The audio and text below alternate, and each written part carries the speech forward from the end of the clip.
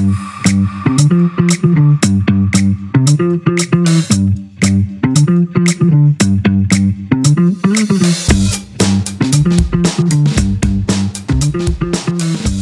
morning, everybody. This is the Marcus Today Members Podcast on Thursday, 25th of January, and it is Australia Day tomorrow. We will be on holiday. We will do a very brief email in the morning, but that's all just to cover what the US market did overnight. ASX is closed tomorrow. In light of that, I think you'll find Saturday is going to be a little light on as well from myself and Henry, but we will still be doing a weekend newsletter. And so it continues today. ASX 200 up again, up 4 points yesterday, up 20 today. We've been up 32 at best, and it is all to do with resources today. There is the suggestion that the Chinese are going to cut rates again, cut the RRR, reserve requirement ratio for banks, in the next couple of weeks, and that is helping resources generally. The resources sector up almost 1% today. BHP is up 1.1%, Rio up 1.6%. There is a buy signal on resources. We've also had some production numbers from Fortescue Metals as well, and they have been well received. Production guidance maintained, and that's after shipping nearly record levels of iron ore in the first half, and the share price is up 1.7%. As hopefully you know, we bought the FANG yesterday in the strategy portfolio. We had 10% cash sitting around in the strategy portfolio, so we put it into the FANG, hoping that the results season from big tech, which is happening this week and next week, mostly next week, kicks off another rush of blood in the AI space. And encouraging that thought was the guidance upgrade from TSMC on chip demand, and particularly AI chip demand, a couple of weeks ago, and also the upgrade in Apple from, I think it was Bank of America, ahead of the results, which suggests maybe they've got a bit of a vibe that the results are going to be good. And it seems the glass is half full as we run into the results season. Everybody wants to believe the best. The market is rallying, so let's go with it. So we bought the FANG, and with the market rallying, we also bought Macquarie yesterday in the Macquarie one stock portfolio. We sold it when the market was looking floppy at the beginning of this year, but as we come back, or not as we come back, in the last 4 days, the market is showing signs of life. So we've got back into Macquarie rather than sit back in denial and do nothing. You have to be decisive. So we're back in that. The risks aren't high, I have to say, of buying Macquarie. Prefer to be in and out when the market's behaving itself. BHP still is well off the top, not really trusting this Chinese stimulus rally. So haven't bought that back yet, but obviously missed the last couple of days, 3 days in fact, of resources recovering. Whilst I'm here, a couple of other little things worth mentioning. Our ResMed had results in the US overnight. We don't hold it in the growth portfolio, but I know a lot of you do. It was one of the obvious recovery situations last year along with CSL, and recover it has. It was down at $21.14. It's up to $28.76 from the bottom in the middle of last year, and is up 7% today. So well done everybody who bought ResMed. We don't hold it, as I say, in the growth portfolio. Obviously should have done, but that's a sentiment positive for the market today and for the other healthcare favourites, CSL, Cochlear. Mineral Resources also in the lithium space, although of course they are iron ore, is up 6% today, defying the lithium trend. They have production numbers, volume and cost guidance retained, and they were saying that their lithium operations are still profitable at current prices. That could change, of course, but a bit of relief in an otherwise rather testing period for anyone who's got anything to do with lithium. Mineral Resources are near their 52-week low. They are up actually 5.3% today. They are down from $96.97 to $58 since the beginning of last year. And whilst there's a short-term rally, I wouldn't be buying into it, not until the lithium price turns. If you want to play iron ore, you can do it in the other stocks. As you've doubtless seen, we saw the Dow Jones down yet again, down 99 points overnight, but the S&P and NASDAQ managed some small rises. The Dow Jones struggling with a few results. Verizon down 2.25%. 3M down another 2.98%. There's has left the Dow Jones just dragging its heels compared to the other US indices. So futures were up 18 this morning. We are up 12, pretty much in line with what you would expect. Right. I am making a couple of points today. One is to do with Domino's. Domino's dropped 30% this morning on the first half results, which missed expectations. With weakness, particularly in Asia and Europe, there are already broker target price downgrades. One broker downgrading from $65 target price from $65 to $50. And earnings forecast being cut around 10%. The company has retracted its guidance for 2024. Thank goodness we don't hold it. We easily could have done. It's been trending up from the middle of last year. This is a $5 billion company. It is just incredible to me that a $5 billion company can drop 30% in a day. That's a reflection, of course, of the possibly oversensitivity of some of the algorithm traders, where falls beget falls and rises beget rises. So it could easily get overdone. But it is incredible to me that a $5 billion company can drop 30% in a day in this market. It really does emphasize the risk in individual stocks and is once again a great advertisement for the low volatility of passive ETFs. This stock is down from $167 to $40. As I say, it had been trending up since the middle of last year, so technically you might have been quite comfortable in it. And if you've been reading the broker research, it would also have given you a feeling of comfort. The only broker that was giving half a vibe that something was wrong was UBS, who had a $42 target price. Well done, that analyst. The rest of them, compared to today's price, the rest of them, like Morgan's, had a target price 21% above the share price today. Morgan Stanley 65%,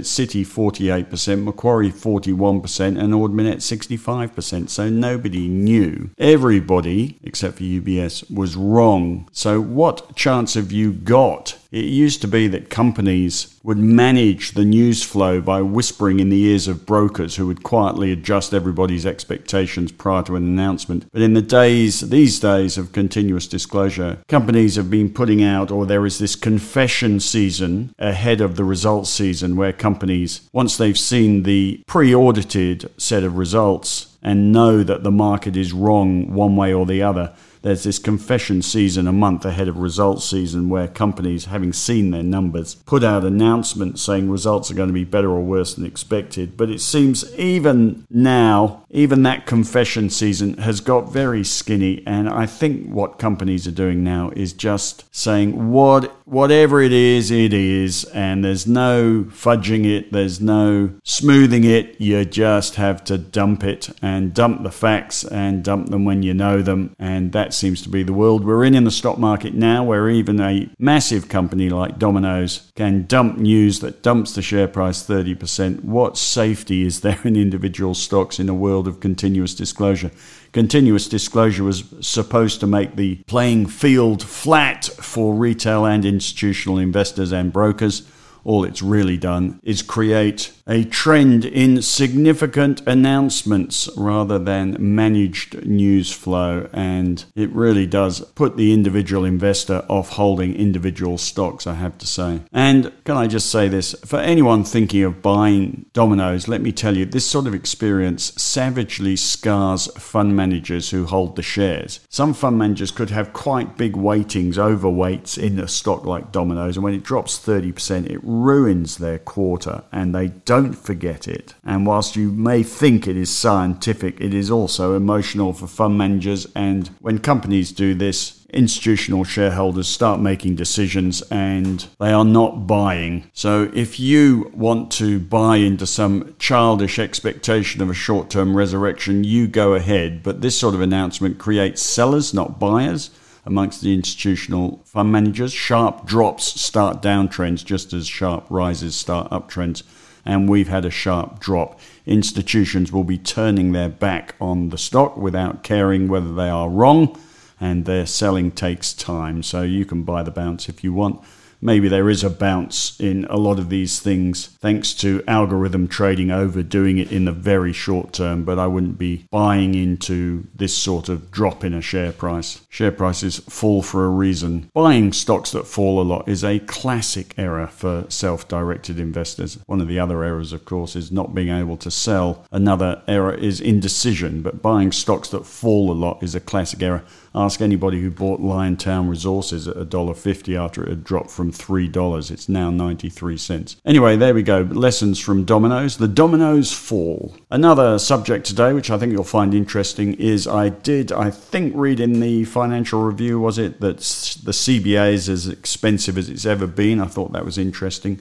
So I've written a section today. Is the CBA expensive? Yes. Do you sell it? No need to. No one that holds the banks for income, particularly the CBA, ahead of the interim results on February the 13th and ahead of the dividend, is going to be selling just because the stock looks expensive compared to history. But have a look at my section. I won't run through it all, but there is a great chart of the history of where the share price is relative to the average broker target price. And at this point in time, I've gone back 10 years. At this point in time, the share price has the biggest gap it's had in 10 years relative to the average broker target price. So yes, it looks overvalued relative to what brokers think. There's also a lovely chart of the addition of all the broker buy, hold and sell recommendations. And at the moment, there are no buy recommendations, no strong buy recommendations, only a few hold recommendations. Almost everybody's got a sell. And then you look at the PE 20.4. The average over the 10 years is 15.6. This PE is about the highest it's been since the pandemic, since ever probably. And you look at the dividend, it's not quite the lowest dividend yield it's been on, but it's well below the average 5.01% of the last 10 years at 3.93% at the moment. So the conclusion is that yes, the CBA is expensive compared to history. What you do with that is up to you. As I say, most CBA shareholders are long-term income investors, and so I wouldn't let this moment of being expensive put you off. But yes, the CBA is top of its trading range. Yes, the bank sector is top of its trading range, and even amazingly for a boring sector,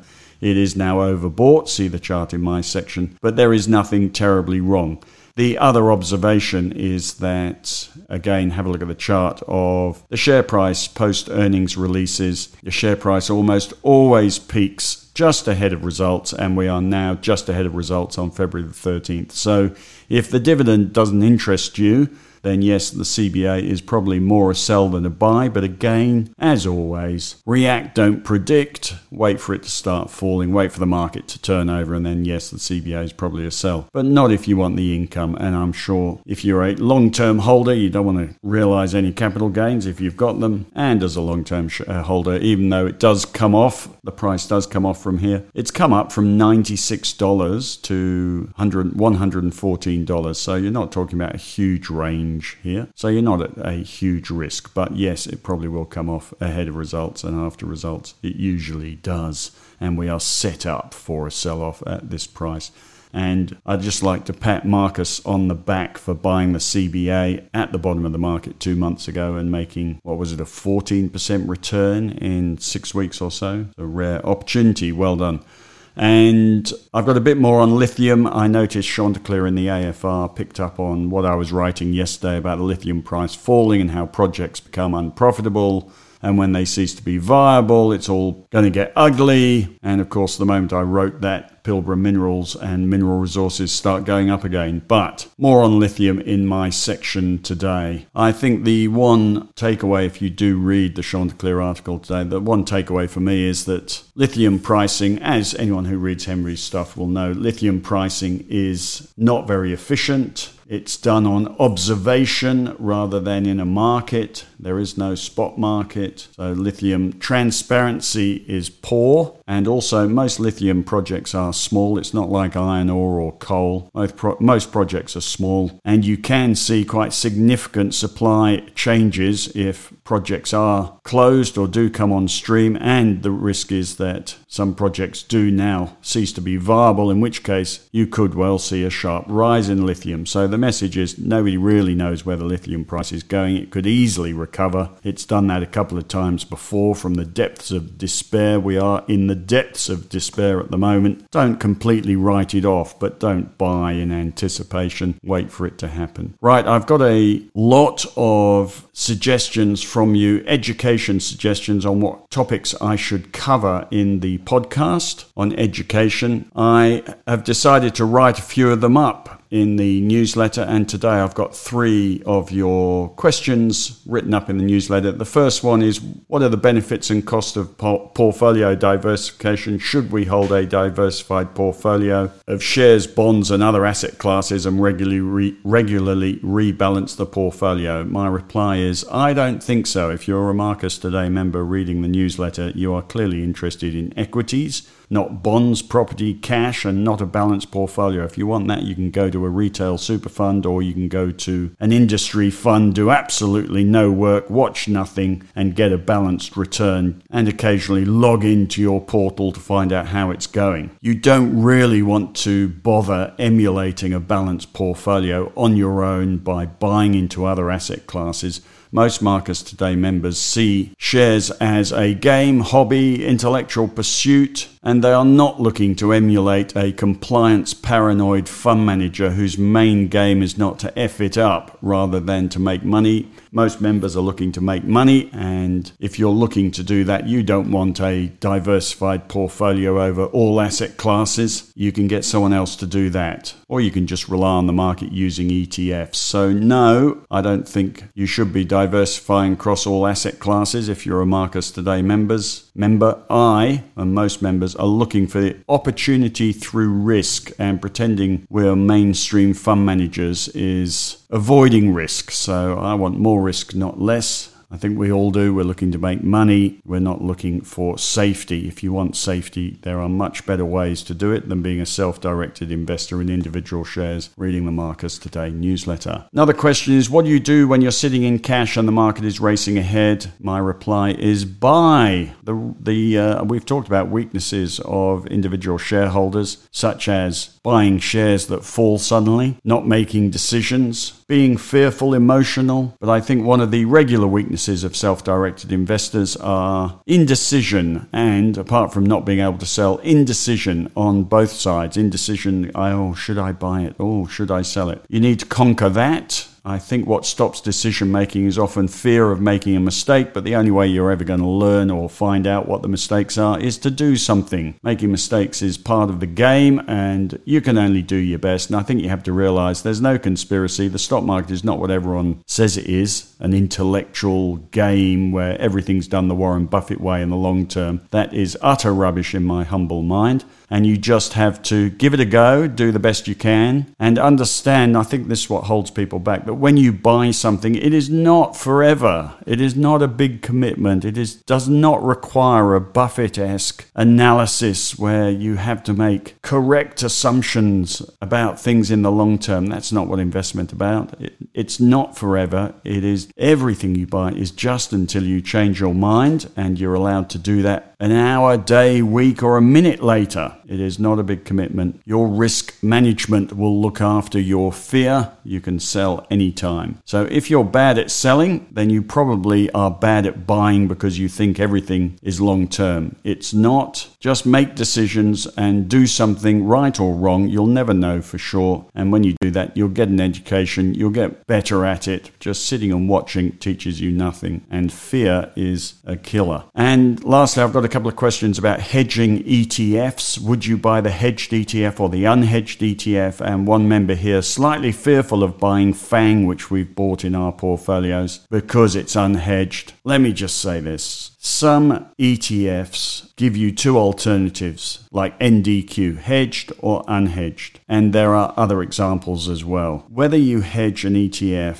or not is almost irrelevant. You are dealing with, in the case of FANG, a very volatile, not very volatile, but a reasonably volatile price, the price of FANG, it can move tens of percent in quite short periods of time. The currency relative to the FANG price or another ETF price, the currency is a tiny consideration. If the Aussie dollar moved 10%, that would be a massive move, and it would happen very slowly, and it's unlikely. So whether you buy the HNDQ, which does better if the Aussie dollar goes up, or NDQ, which does better if the Aussie dollar goes down, is not really the point. The point is what NDQ does. And if you're given an option, HNDQ or NDQ, well, if you want, take a view on what you think the Aussie dollar is going to do. From where it is now, 65, 66 cents, I'd probably be betting on it going up, not down. But I could be wrong. But I would probably buy HNDQ at the moment. If it was up at 75 cents and it had got there in 6 months, I might just be buying NDQ. But it's not the point. The point is betting on the NASDAQ is going to be volatile and the currency is a minor part of it. So I certainly wouldn't be scared of buying FANG because it's unhedged. I would be scared of buying FANG full stop,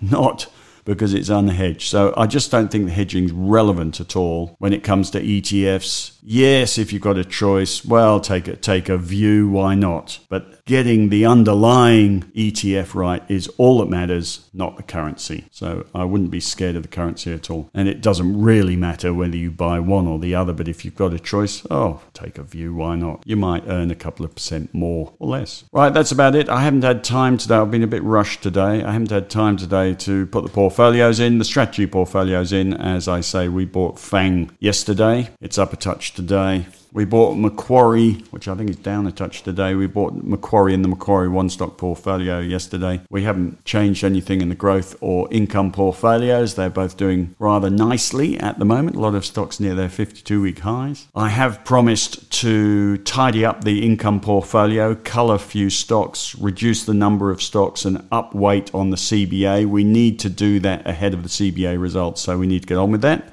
The results are on February the 13th. So some changes coming perhaps in the income portfolio. Otherwise, the portfolio, whilst the market does this, the portfolios do fine. And our game is to pull the weeds rather than find the heroes, although we have found a few heroes. So that's about it for today. Hopefully there's a bit more education than stock ideas in there today. As I leave you, ASX 200 up 10 points. Everything's sort of sliding off a little bit, including the resources. Tech stocks getting left behind. Blocks down 5.9%. Domino's Pizza down 29.7%. That IDP Education had an update this week. That's still sliding away. Incitec Pivot, I think, had some results. That's up 5.4%. Mineral Resources holding on to its 5% gain. ResMed up 6.5% on results. We've got an ECB meeting tonight. They will doubtless reiterate they're in no rush to raise rates. We've got a PCE price index number in the US, which is an inflation number, on Friday. And then next week we've got results from Apple, Amazon, Alphabet, and a host of others that maybe will tell us whether we've got FANG right or wrong. That's that. As I say, Marcus Light, very quick email tomorrow morning just to make sure we've recorded the US market overnight. And then Saturday is going to be light on as well from Marcus and Henry, but there will still be a weekend newsletter. That's about that. You have a fabulous day. Market behaving itself. Let's hope this inflation number on Friday behaves itself.